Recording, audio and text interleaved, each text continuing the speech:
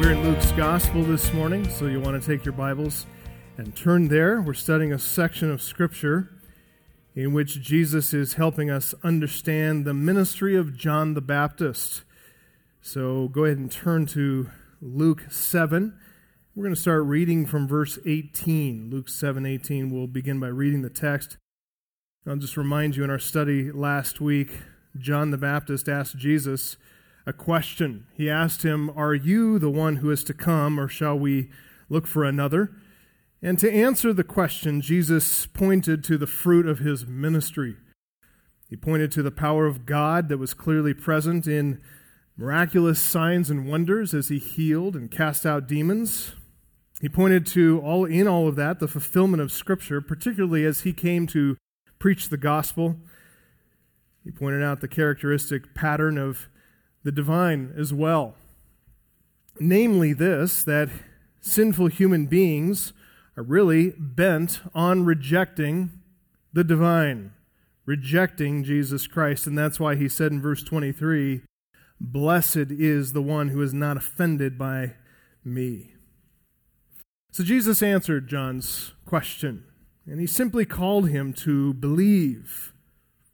John needed to believe the fact of Jesus' miracles.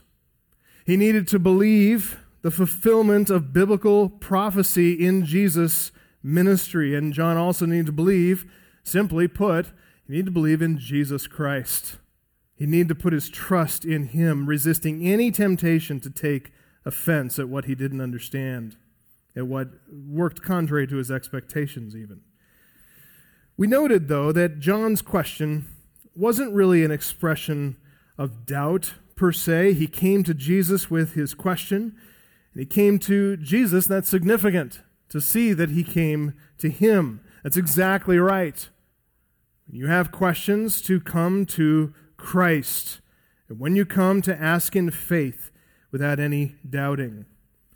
And John's question, as we said, was born out of an expectation. He thought that Jesus would take up the winnowing fork, that he would separate the wheat from the chaff, that he would clear the threshing floor of all that chaff and set it all on fire in a moment. He expected Jesus to winnow. And John wasn't, we have to note, he wasn't entirely wrong in that expectation. What John couldn't see is what Jesus was doing in winnowing the heart. John, like all men, was only able to see what was on the surface. He's only able to see what's on the outside. He only could judge by outward appearances. Man looks on the outward appearance, but God looks at the heart. And that's where Jesus went in his winnowing work. He went deeper to the most profound level to winnow the heart.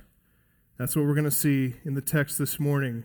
The winnowing that was predicted by Scripture, the winnowing that John predicted and expected, the winnowing that John thought he wasn't seeing in Jesus' ministry, well, that winnowing work of Jesus actually begins right here. Let's start, though, back in Luke 7:18, and we'll see this as it flows together all the way to verse 30. The disciples of John reported all these things that Jesus had done since Capernaum. The disciples of John reported all these things to him, and John, calling two of his disciples to him, sent them to the Lord, saying, "Are you the one who is to come, or shall we look for another?" And when the men had come to him, they said, "John the Baptist has sent us to you, saying, 'Are you the one who is to come, or shall we look for another?'" In that hour, he healed many people of diseases and plagues and evil spirits, and on many who were blind he bestowed sight. And he answered them, "Go and tell John what you have seen and heard.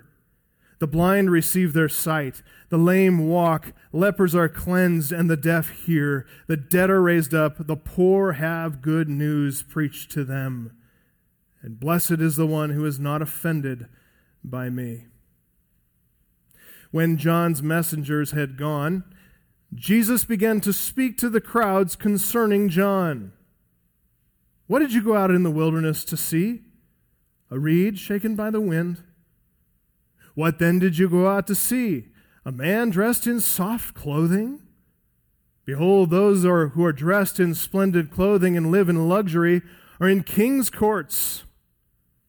What then did you go out to see? A prophet? Yes, I tell you, and more than a prophet. This is he of whom it is written, Behold, I send my messenger before your face, who will prepare your way before you. I tell you, among those born of women, none is greater than John, yet the one who is least in the kingdom of God is greater than he. When all the people heard this, and the tax collectors too, they declared God just, having been baptized with the baptism of John. But the Pharisees and the lawyers rejected the purpose of God for themselves, not having been baptized by him. Those final two verses help us to see how the messianic ministry, which is here represented by both John the Baptist and Jesus the Messiah, this messianic ministry was used of God to winnow the people, to reveal hearts, to bring conviction to the conscience. John's ministry, and his ministry was preaching a baptism of repentance. His ministry was necessary to receive the ministry of Jesus, preaching a new covenant ministry of forgiveness. That's what I want you to see this morning. The connection between John and Jesus. The connection, the necessary connection between repentance and forgiveness. Any gospel that shies away from using the words, repent of your sin and believe in Jesus Christ, is not the gospel. In order to receive forgiveness of sins, you must repent and believe. There's a believing that is a turning from and a turning to. Repent and believe. If you're here this morning and you don't know Jesus Christ as Savior and Lord, please listen carefully, because you need to know that we've been praying for you. Prayed for you just this morning. We pray for you often. We pray that God will open your heart to the gospel.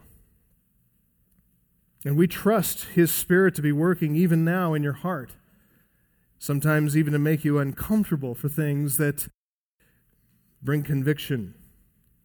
If you do already know Jesus Christ as Savior and Lord, you also need to listen carefully, because we want you to learn to obey Christ fully, to understand this gospel fully, that you might explain it accurately to people who need to know Him, to need to come to Him. Repentance, forgiveness belong together. Never separate them. Never tear them apart.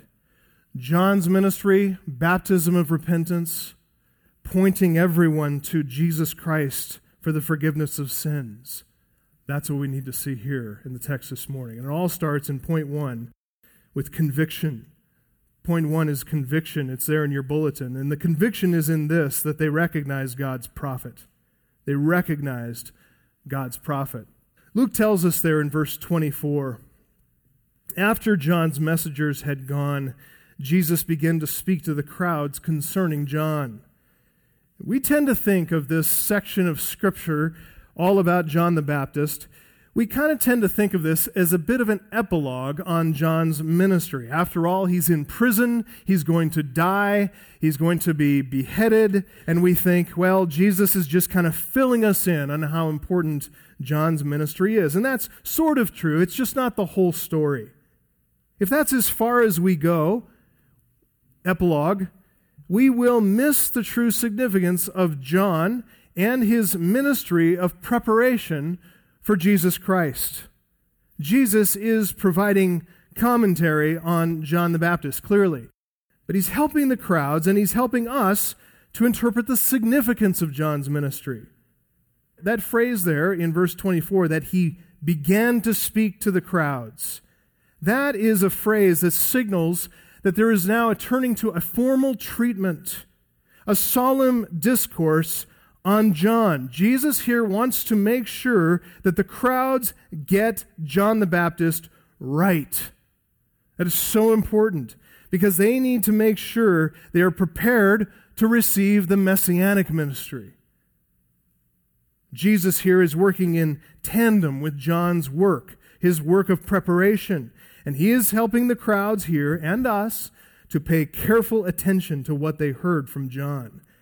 Because those who are prepared by John, they are prepared to embrace Jesus too.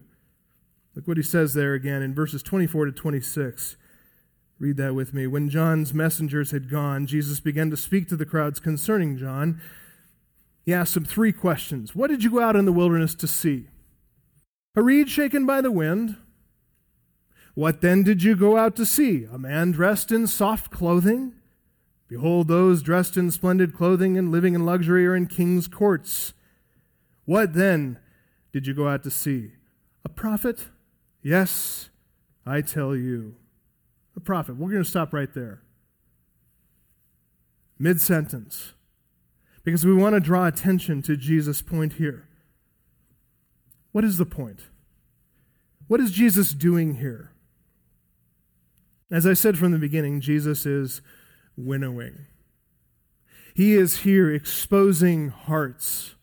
He's clarifying motives. And he is working right now to bring conviction to the conscience of the crowds who are listening to him. Let's walk through each of the questions and I'll show you what I mean. First, Jesus asked them, what did you go out into the wilderness to see? A reed shaken by the wind? What did you go out to see?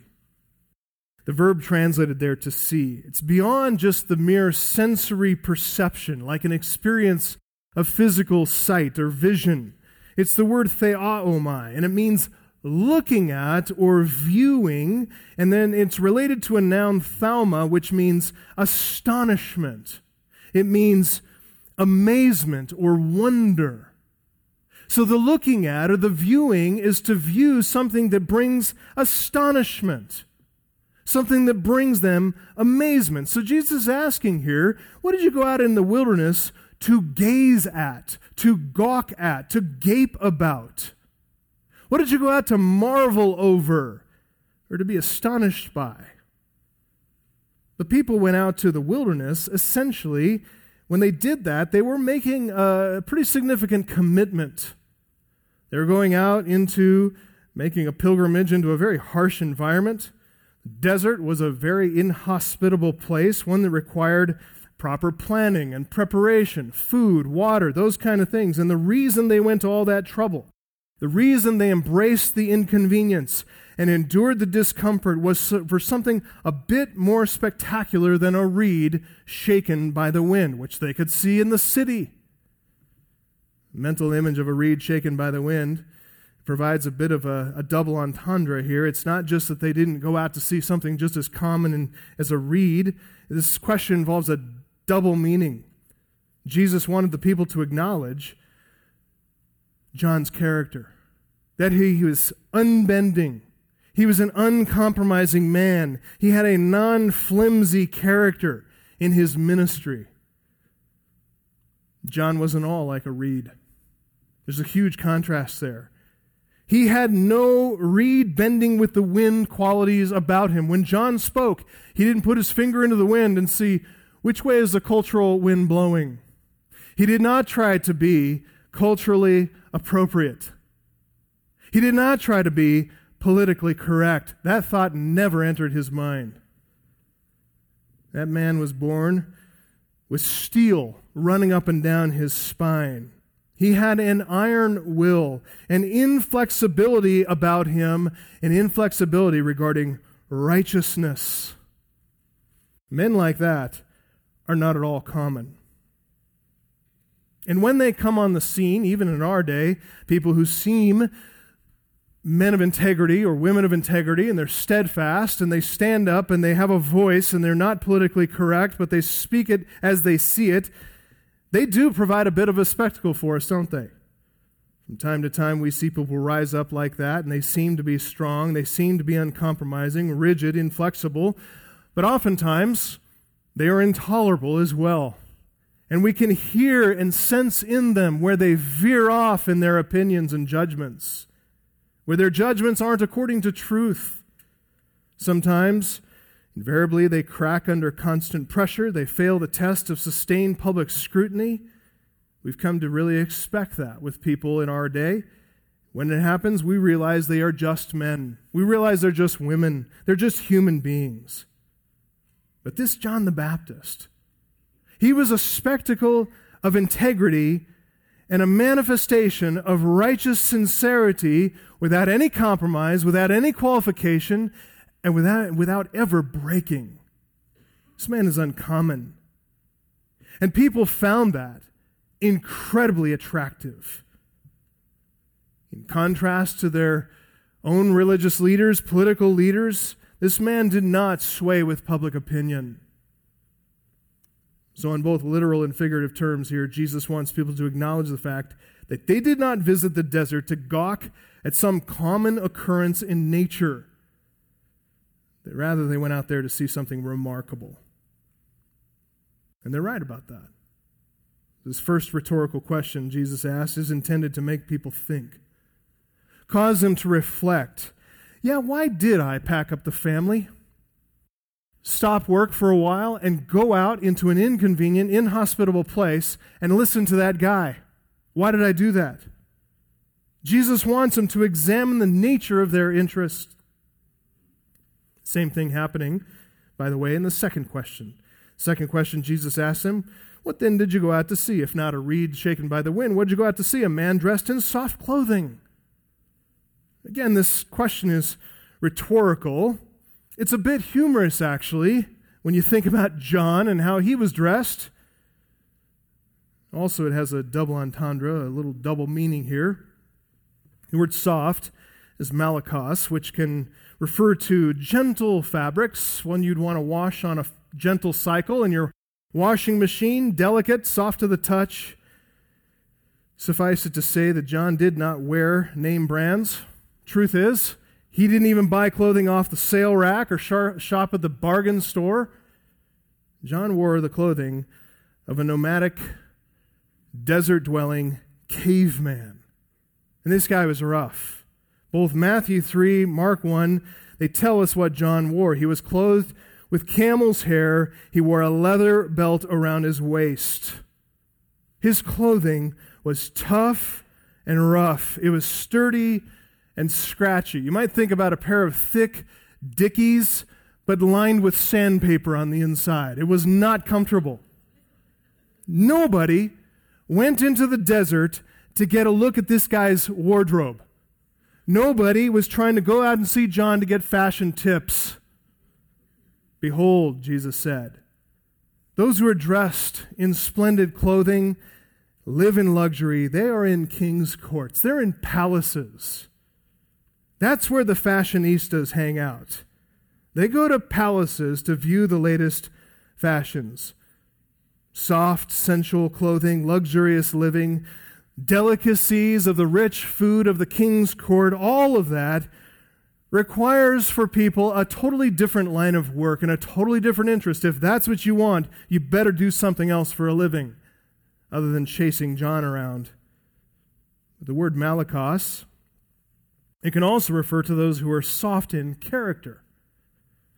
That is, people who are really into the sensual, that which feels good. They're driven by their feelings. They're driven by their comfort. They're driven by sensual desires. And they're characterized, when it's speaking of, malakos is used to refer to a man, they're characterized as effeminate, as unmanly in the extreme. The word malakos in Scripture, it's almost a synonym for a homosexual. And in particular, you can see this in 1 Corinthians 6:9. In particular, the word malakos is used to refer to the passive or the submitting partner in a male homosexual relationship. Jesus is here using that word to provoke an image of stark contrast here. John was nothing of the sort. Jesus is calling to mind the the contrast between an effeminate, lilting, soft, sensually oriented kind of a man on the one hand and John the Baptist on the other. Those who live in self-centered, self-indulgent luxury, they're not found in the desert where John is. They're found sitting in king's courts. They're fawning over the royalty. They're wandering the palaces of kings and important people. And that's not John. When he came to the king's court, he accused the man of adulterous relationship that he needed to repent of. He wasn't seeking the favor of anybody, just seeking God's favor. Again, Jesus here wants the people to acknowledge that there is nothing about John's ministry that is personally enriching. There's nothing that's going to lead to the fulfillment of self-indulgence. There's nothing that's going to secure temporal wealth or health or prosperity. People aren't attracted to John because he portrayed a comfortable lifestyle, one they might aspire to, one they might attain to. This guy, John, is a rather severe man. He's an ascetic, bare essentials kind of existence. So again, why in the world would anyone make such an inconvenient trip out to such an unattractive, inhospitable place like a barren wasteland of a desert? Why go out there to gaze upon this severe, rigid, inflexible man who is by no means going to help you chart your course of upward social mobility and personal happiness and prosperity? Why go there? Brings us to the third question Jesus asked. This is what he wants to make inescapably plain to the crowd. What then did you go out to see? A prophet? At this point, you'll notice Jesus has asked his question 3 times. And that repetition indicates emphasis, right? By repeating this question 3 times, Jesus is informing people's consciences. He's taking the time to do this essential, foundational, gospel work of bringing conviction to the conscience. He's closing the door here, Jesus is, on anyone who would pretend they just merely went out to see something interesting. Just merely went out to see someone interesting, someone learned or something like that. As we learned last time, even the unbelieving Jewish historian Josephus, he had to admit that John was a prophet of God. All the people admitted that. So yes, people here had to admit, they had to recognize John the Baptist as a true prophet of God, and Jesus is calling that to mind and bringing that to the forefront of their thinking. Therefore, if John is a true prophet of God, what does that mean for them? What are the implications for their life? What are the implications upon them for all the things that they heard? It means this: the people are obligated to listen to his voice. They must heed his words. They must obey his commands. Why? Because what he speaks in his prophetic ministry is nothing less than the word of the living God. And if by their own admission they didn't go out to see a spectacle but a prophet, then they are accountable for what they've heard. If he's a true prophet, and he is, then they're accountable to hear his word as the word of the living God and to obey it. What's required of them is what's required of all of us who hear the word of the living God read, spoken, preached. Immediate, complete obedience. This is the word of the living God. How can we turn away and be guiltless? It's not an option. It's a moral duty. It's one for which the people are accountable before a holy God who will call all things to account. Everything you've heard, you're accountable for. And that's why the character of John's ministry here is so simple, so plain, so direct. His ministry is so rugged, so Spartan, so stripped of all luxury, all comfort. Why? Because God intended to use John to draw all the people to the power of his word and his word alone.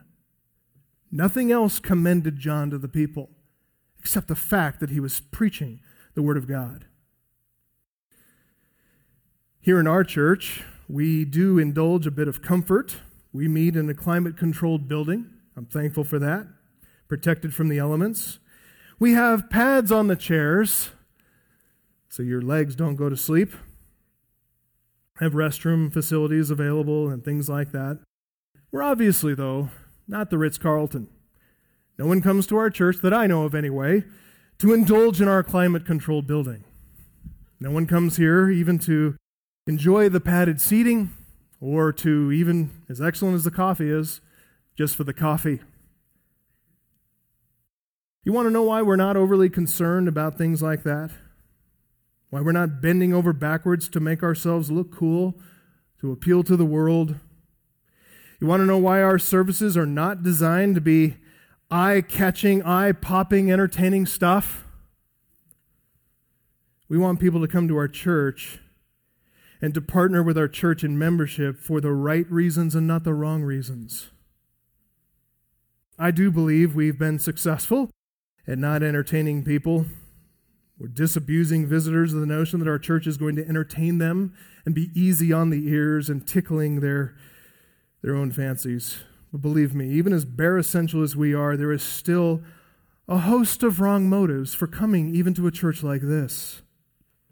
People come for all kinds of reasons. Social interaction. They come to avoid loneliness. They come for some level of intellectual stimulation. Some people come because it's religious tradition. Some people come because they've just always come.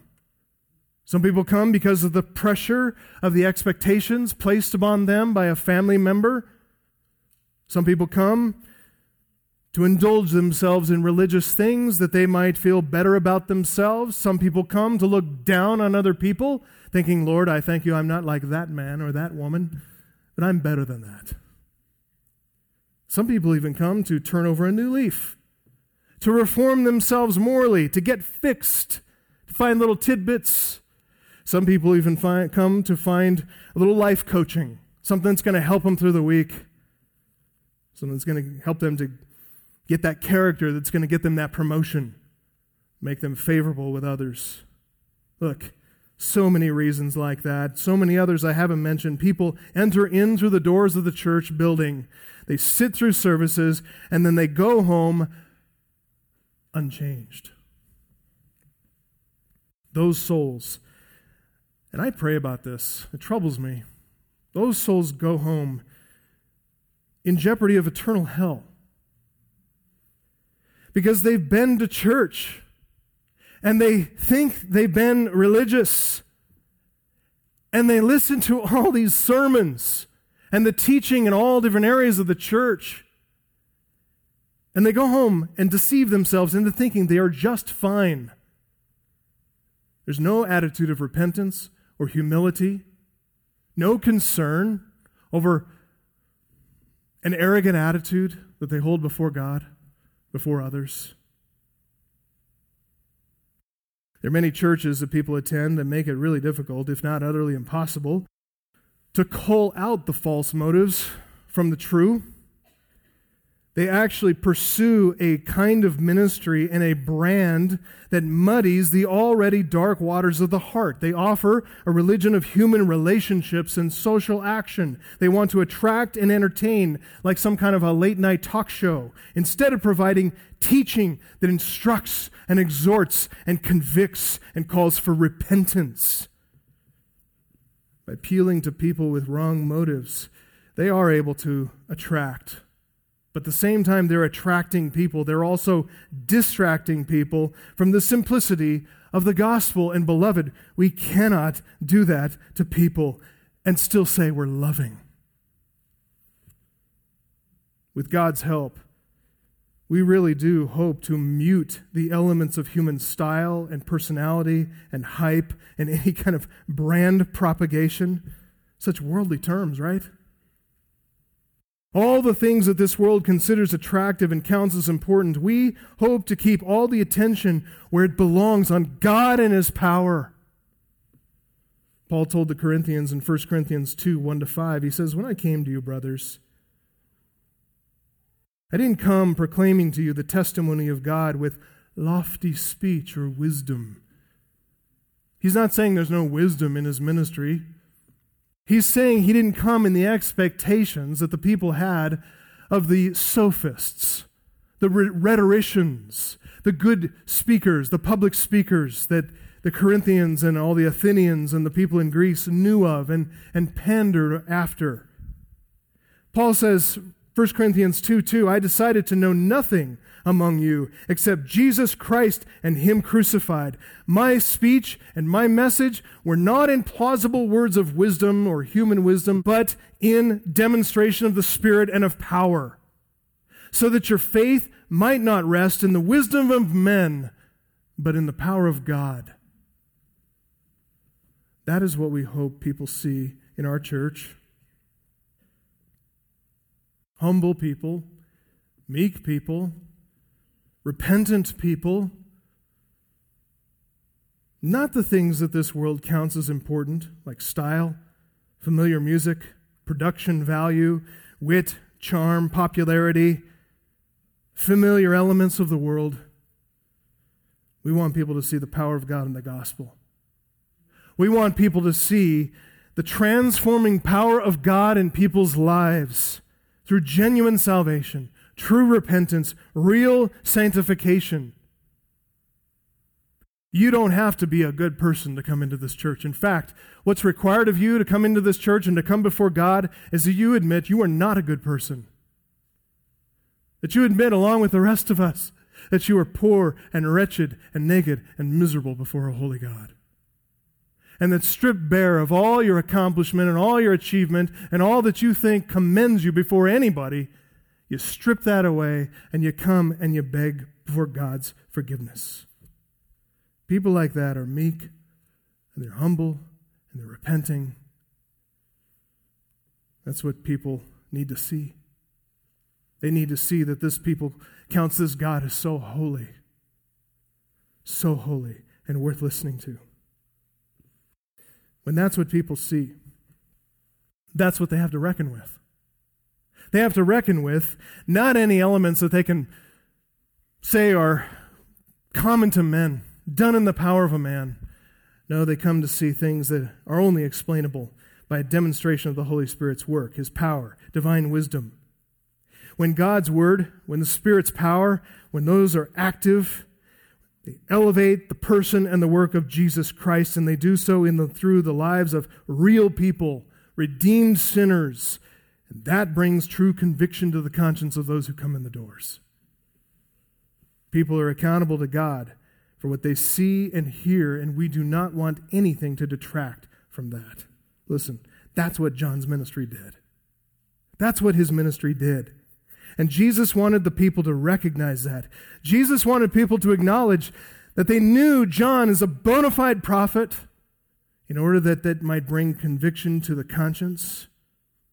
By drawing attention to the fact that John is a true prophet and the people know that, Jesus then turns, secondly, to confirm John's message, to help the people realize the purpose for which John came and prophesied. And that's point 2 in your outline, confirmation. Jesus gave confirmation of John's message, and the people realized John's purpose. In the ministry of John the Baptist, we are seeing the close of the first chapter of redemptive history. And in Jesus, we're seeing a new chapter begin. It's an incredibly significant time, redemptively speaking. And discerning the significance of that translation is of eternal consequence. This is what I said before in our scripture reading, that the Hebrews, those to whom the letter to the Hebrews was written, they didn't discern the significance of this. They didn't see how important, how uber important Jesus Christ is. That he has a priesthood that is far beyond the Aaronic priesthood. He's a king far beyond David. He's a prophet like no other. They didn't recognize how important he was. So how the people listened, how they obeyed, would determine whether they would move forward with new covenant promises or be left behind in a bygone Old Testament era. When John burst upon the scene, you know what his first recorded words are? You brood of vipers. Wow. Put that on your calling card. That's what he did. Pretty arresting language. But it's interesting how Luke prepared us for this stiff medicine of John the Baptist. He prepared us. He introduced us to John by way of narration. In fact, just turn back a couple of pages to Luke chapter 3. And in Luke 3:1, we just want to remind ourselves of some of that. Luke 3, Luke introduces us to John the Baptist and his ministry. He's none other than this prophesied forerunner of the promised Messiah. And before we hear word one from John, as the readers of Luke's gospel, we know the significance of John and the significance of his ministry. It says, the word of God came to John, the son of Zechariah, in the wilderness, and he went into all the region around the Jordan, proclaiming a baptism of repentance for the forgiveness of sins. As it is written in the book of the words of Isaiah the prophet, the voice of one crying in the wilderness, prepare the way of the Lord, make his paths straight. Every valley shall be filled, every mountain and hill shall be made low, the crooked shall become straight, the rough places shall become level ways, and all flesh shall see the salvation of God. That's the introduction. He came preaching a baptism of repentance for the forgiveness of sins. And that is the sentence that helps us to interpret what his baptism ritual symbolized. Repentance before God. It helps us to see how he fulfilled Old Testament prophetic texts like the one quoted here, Isaiah 40:3-5, the nature of his preparation work. John's preaching repentance would prepare the way of the Lord, knocking down high places, leveling the high places of the heart, raising up low places, raising up the low, the humble to see their salvation in God. That's repentance. So in a word, John would come before Christ to straighten out what's crooked, to clarify what's not clear. His would be a forthright, bold, direct ministry, uncompromising candor, honesty. Look at verse 7. He said, therefore, to the crowds that came out to be baptized by him, you brood of vipers, there it is, who warned you to flee from the wrath to come. Bear fruits in keeping with repentance, and do not begin to say to yourselves, we have Abraham as our father, for I tell you, God is able from these stones to raise up children for Abraham. Even now the axe is laid to the root of the trees. Every tree, therefore, that does not bear good fruit is cut down and thrown into the fire. Strong stuff. That's how John knocked down people who dwell in lofty, high, arrogant places. That's the kind of preaching that caused every mountain and hill to be made low. But he also lifted up those who dwell in low places, such that every valley should be filled. The crowds asked him, verse 10, what then shall we do? Here they are in humility, asking, well, how do I do this? How do I repent? How do I follow what you're telling me to do? He says, okay, whoever has 2 tunics is to share with him who has none. Whoever has food is to do likewise. Tax collectors also came to be baptized by him and said to him, Teacher, what shall we do? He said to them, collect no more than you're authorized to do. Soldiers also, they asked him, what shall we do? He said to them, don't extort money from anyone by threats or by false accusation. Be content with your wages. Powerful stuff. So powerful, so effective that people wondered, who is this guy? This guy must be the Messiah. Verse 15, the people were in expectation. They're questioning in their hearts concerning John whether or not he might be the Christ. John answered them all, saying, I baptize you with water. But he who is mightier than I is coming, the strap of whose sandals I'm not worthy to untie. He will baptize you with the Holy Spirit and with fire. His winnowing fork is in his hand to clear his threshing floor, to gather the wheat into his barn, but the chaff he'll burn with unquenchable fire. Now keep that background in mind. Let's go back to Luke 7. Keep reading. Look at Luke 7:26. Crowds are standing with Jesus that day. And keep in mind, they did not have this perspective that we have. Because we have Luke's gospel. They didn't come with a printed copy of Luke's gospel. All the historical facts are still being laid down. We have that, though. They didn't. They needed Luke's narration. They needed his interpretation. They're dealing with all this for the first time. So Jesus stops here, and he gives them a little bit of narration, a little bit of interpretation. What did you go out to see? Verse 26, a prophet, yes, I tell you, and more than a prophet. This is he of whom it is written, behold, I send my messenger before your face, who will prepare your way before you. I tell you, among those born of women, none is greater than John. Now, Jesus here is confirming John's purpose for the crowd. It's sealing in the minds of the people that John did indeed come to fulfill Old Testament predictions of the coming forerunner. And that means he came and would precede the Messiah. So Jesus is telling the people, yes, you're right. John is a prophet, but he's more than a prophet. His role is so singularly special, so utterly unique. It's so one of a kind that he's not just a prophet, he's more than a prophet. And among those born of women, none is greater than John. Several reasons for that. Several reasons. First, John's ministry is one of prophetic certainty.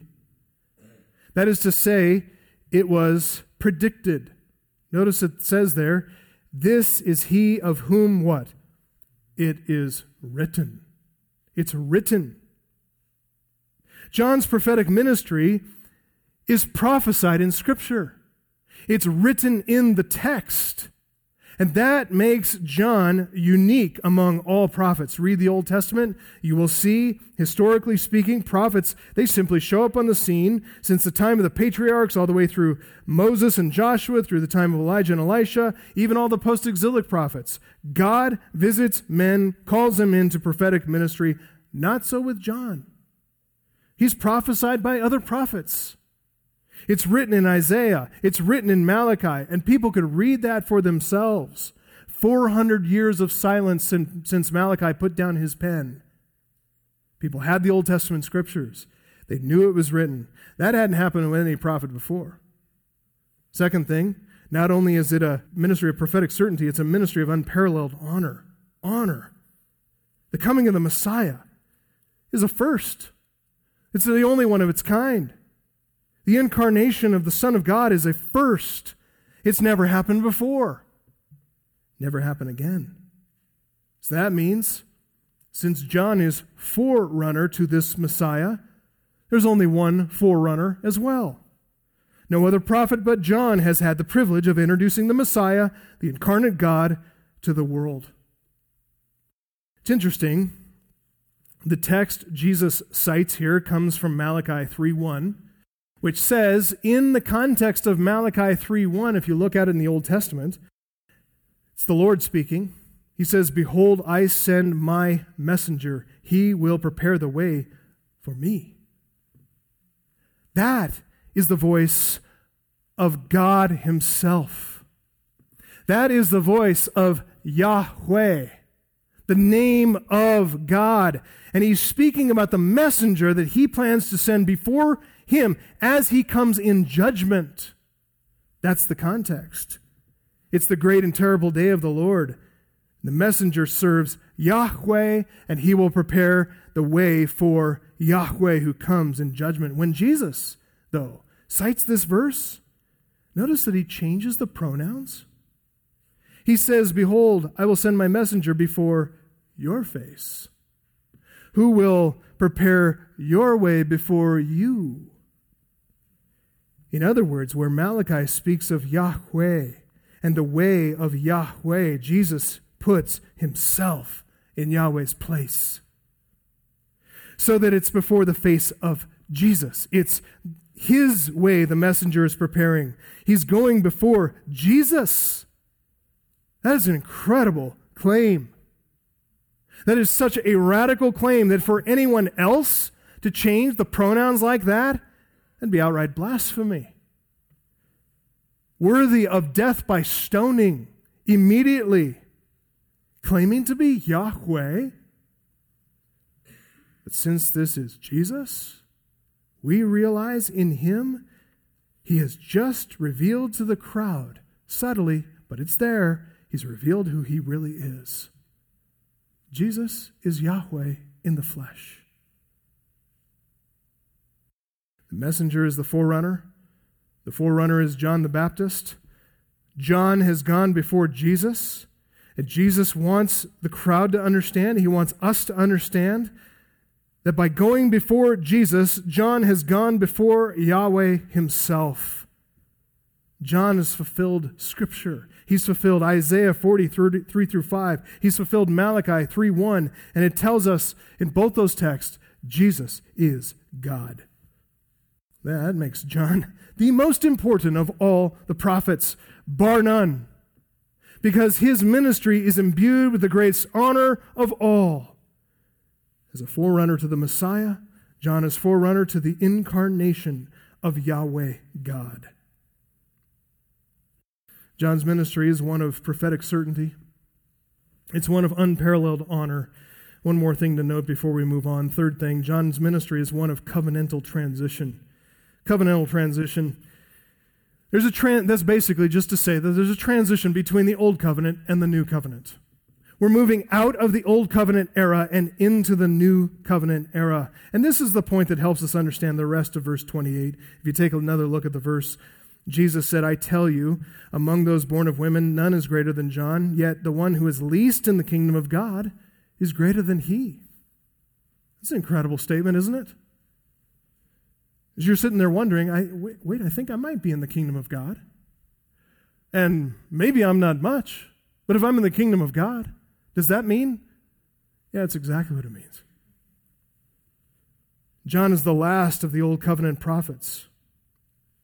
And what's different about John's ministry, different than the rest of the prophets in his covenantal era that he shared, other prophets called Israel back to faithfulness to the Old Covenant, to the law of Moses. They kept calling for faithfulness and obedience to that law. John, though, he pointed Israel forward, not backward. He pointed them forward to the mediator of a new covenant, a covenant that is cut and ratified and sealed and inaugurated in Jesus Christ. The writer to the Hebrews says, Hebrews 7:22, that Jesus is the guarantor of a better covenant. And he has obtained a ministry, Hebrews 8:6, that is as much more excellent than the old as the covenant he mediates is better, since it is enacted on better promises. What are those better promises? According to Galatians 3:10, the old covenant said this, cursed be everyone who does not abide by all the things written in the book of the law and do them. Cursed is everyone who doesn't obey everything in the law. Could you say guilty? We're all guilty, right? That condemns everybody. That's what the Old Testament does. That's what the Old Covenant does. It condemns us under the law. The New Covenant, though, it contains the promise of forgiven sin for all who have not abided by all the things written in the book of the law. That's us, folks. Those who have failed, and failed miserably, yet believed in God who justifies the ungodly, putting faith in Jesus Christ. This is their covenant promise from God. It's written in Jeremiah 31:31-34. You might want to write that down if you haven't read that before. Jeremiah 31:31-34. Behold, the days are coming, declares the Lord, when I will make a new covenant with the house of Israel and the house of Judah. Not like the covenant that I made with their fathers. Skipping ahead, this is the covenant that I will make with the house of Israel after those days, declares the Lord. I will put my law within them. I will write it on their hearts. I will be their God, and they shall be my people. No longer shall each one teach his neighbor and each his brother, saying, Know the Lord, for they shall all know me, from the least of them to the greatest, declares the Lord. For I will forgive their iniquity, and I will remember their sin no more. Prayer time this morning with the elders and their wives and others who come and join that little prayer group. Read Psalm 103. As far as the east is from the west, so far as he separated our sins from us.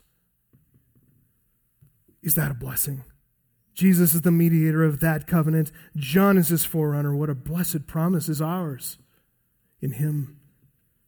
So by pointing the people to Jesus and not to Moses, John had the honor of being the forerunner of the new covenant. It's a hinge point in the covenantal transition, in covenantal redemptive history.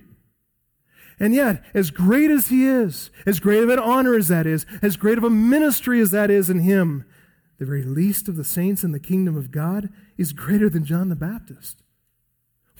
Why is that? We're not walking around with the same strength of John the Baptist, boldly preaching the way he did.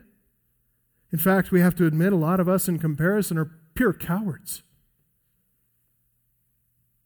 Come into a little conflict and our adrenaline starts rushing. We get all, right? Not John. I mean, we're the least in the kingdom, right? 1 Corinthians 1, not many wise, not many noble, not many mighty. But God has chosen us that he might glorify his own grace.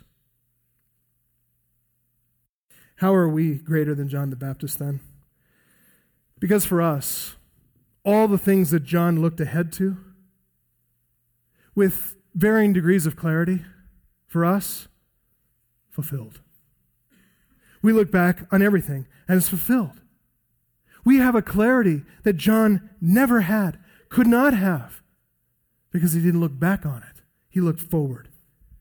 He looked forward to prophecies that had yet to be fulfilled. He looked forward to the prophecy even of Isaiah 53, of the crucifixion of Jesus Christ, the stumbling block of the cross. Had a hard time understanding, had a hard time figuring things out. That's why he sent 2 disciples to ask Jesus, are you the one who's to come? Should we look for somebody else? We look backward. We look to promises fulfilled. Listen, have you ever found a Christian? A true Christian, even a Christian who is 1 day old in the Lord, who wonders, as John did about Jesus, are you the one who's to come? Or should I look for somebody else? If you've ever met a Christian who needs clarification on that point, you know what they're not? They're not a Christian. They need to be converted. And once they understand that, they understand clearly. The answer to that question is the essence of the gospel itself. You get that wrong, you're not a Christian. So the very least of the citizens of the kingdom of heaven, we look back to all that's been accomplished in Christ. We look back to all that's been written and explained for us in the New Testament, like Luke's narrative and interpretation for us. We're reading right now from Luke's gospel, things that John would have loved to have read. Peter helps us to understand this longing of John, this reaching forward, and for all the Old Testament prophets as well. In 1 Peter 1, 10, 11, concerning this salvation that we're talking about, the prophets who prophesied about the grace that was to be yours, that is ours, they searched and inquired carefully. They inquired what person or time the Spirit of Christ in them was indicating when he predicted the sufferings of Christ and the subsequent glories.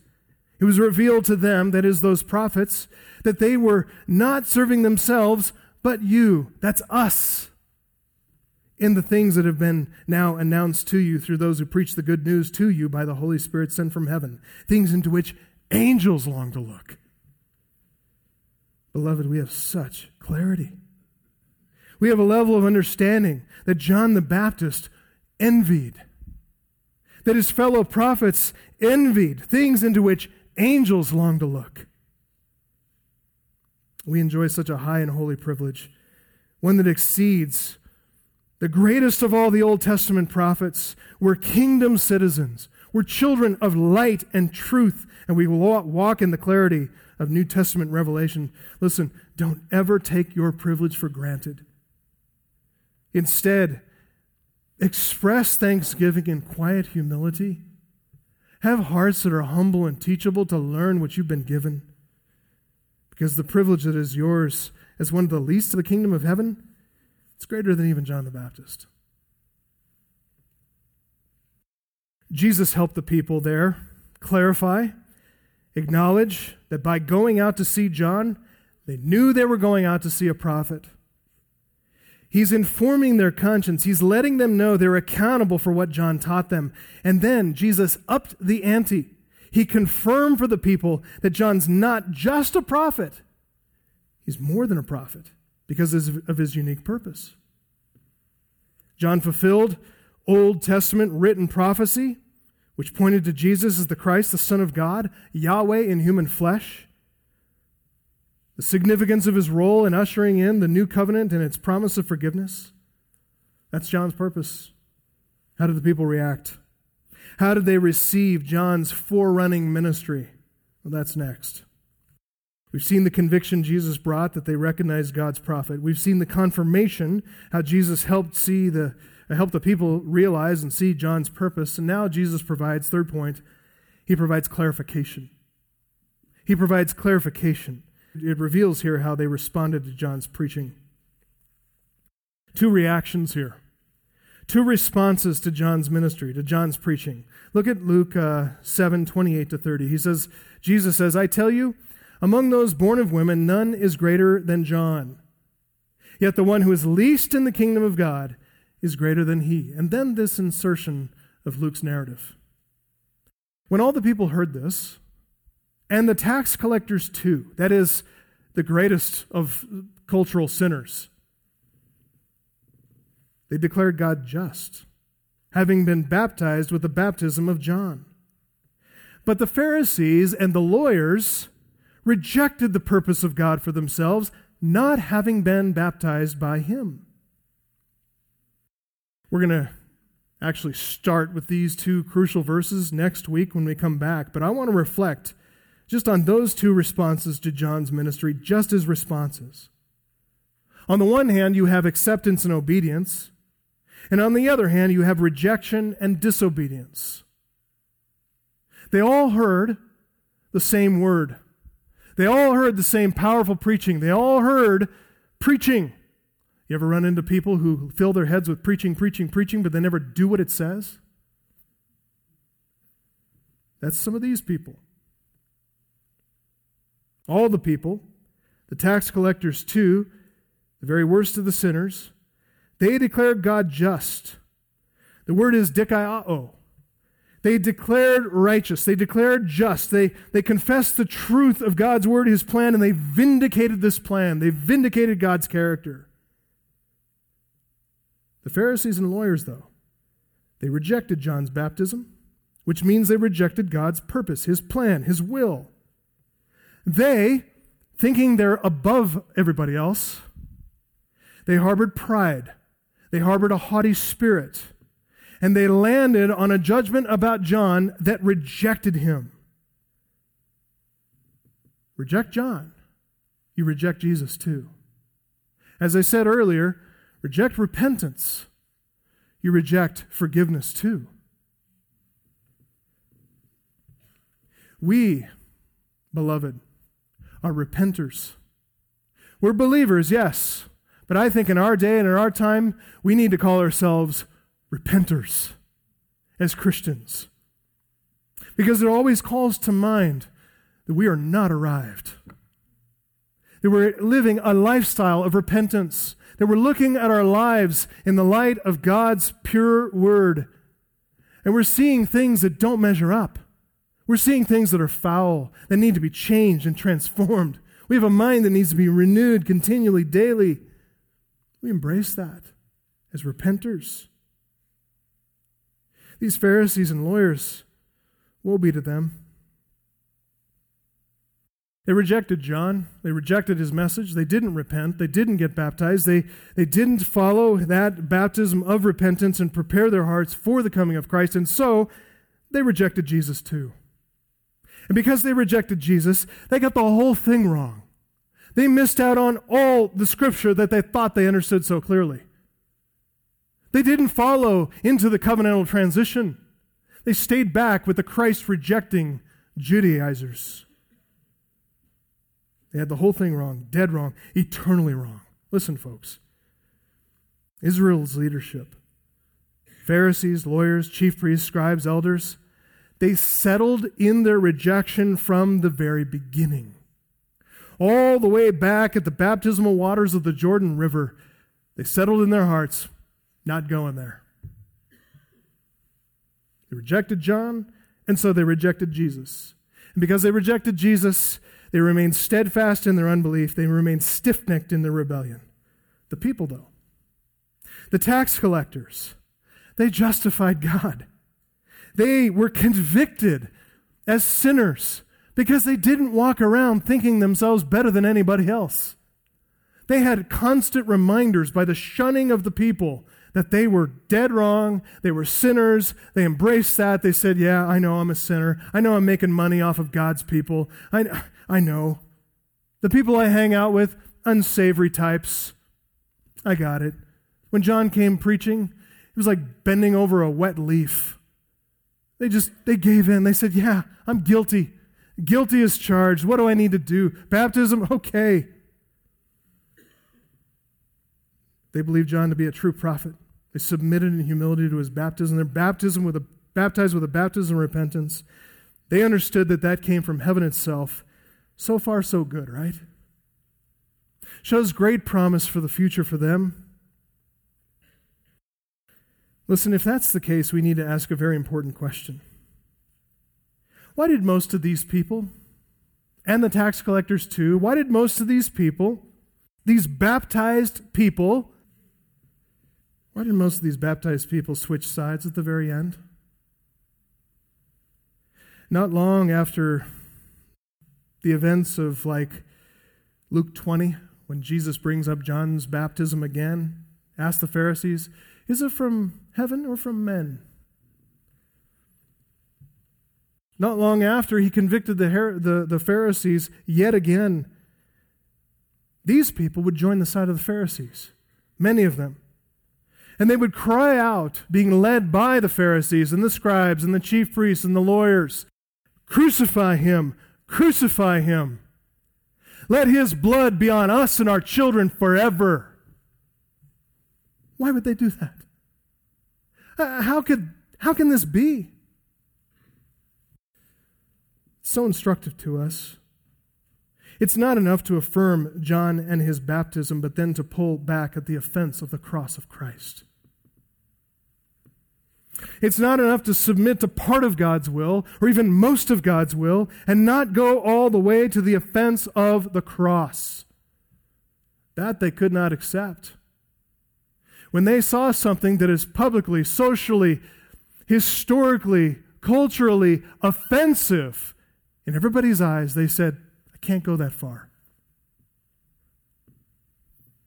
Remember the last beatitude Jesus gave us in this text? Luke 7:23. Blessed is the one who is not offended by me. Beloved, we have to follow Jesus through everything, through all the offense. This world mocks and scoffs at what we do here. This doesn't make any sense to them. They don't understand why we don't join them swimming through the flood of dissipation that they enjoy. They don't understand why anybody would sit through an hour of boring preaching about a book that is ancient and antiquated. And by the way, the judgment of history says this is out of date. Beloved, we got to embrace the offense. Because our Christ was an offense. His cross was an offense. It's not enough to accept John's message of repentance and then fail to embrace Jesus Christ and the offense of his cross.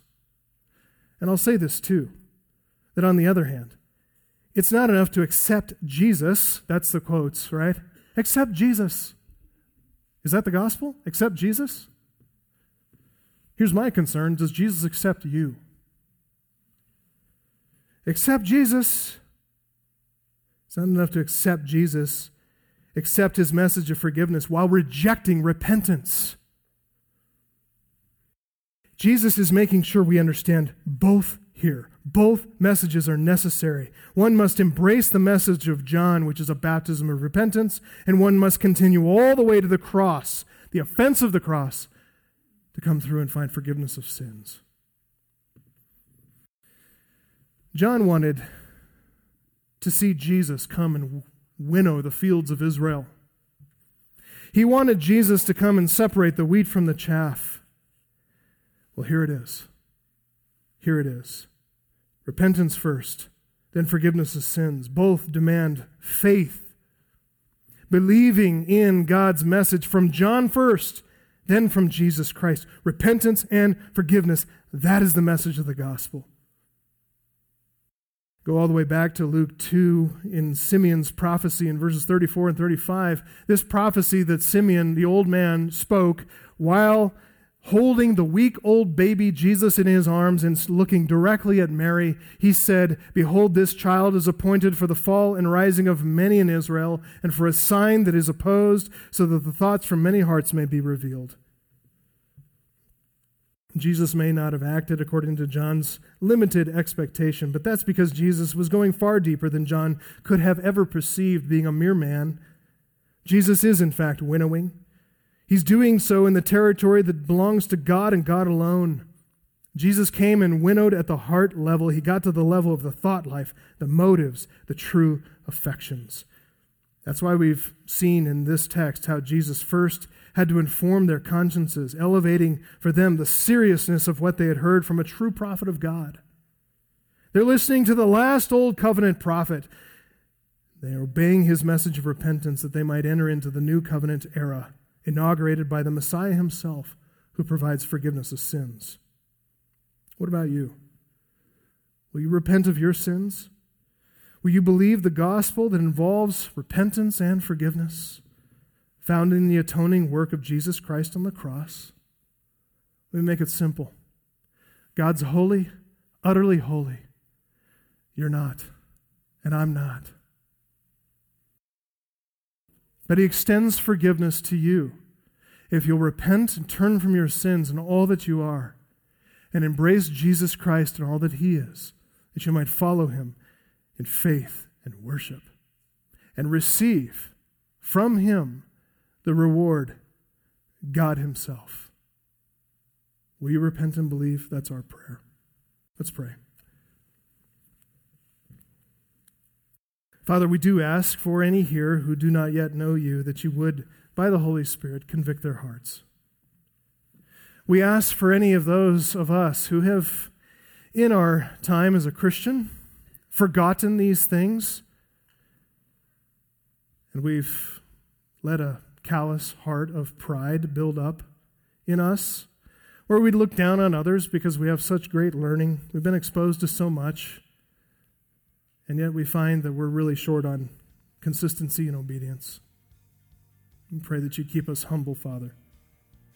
That you'd humble some to repentance unto salvation, and humble others of us to repentance unto obedience and meekness and humility.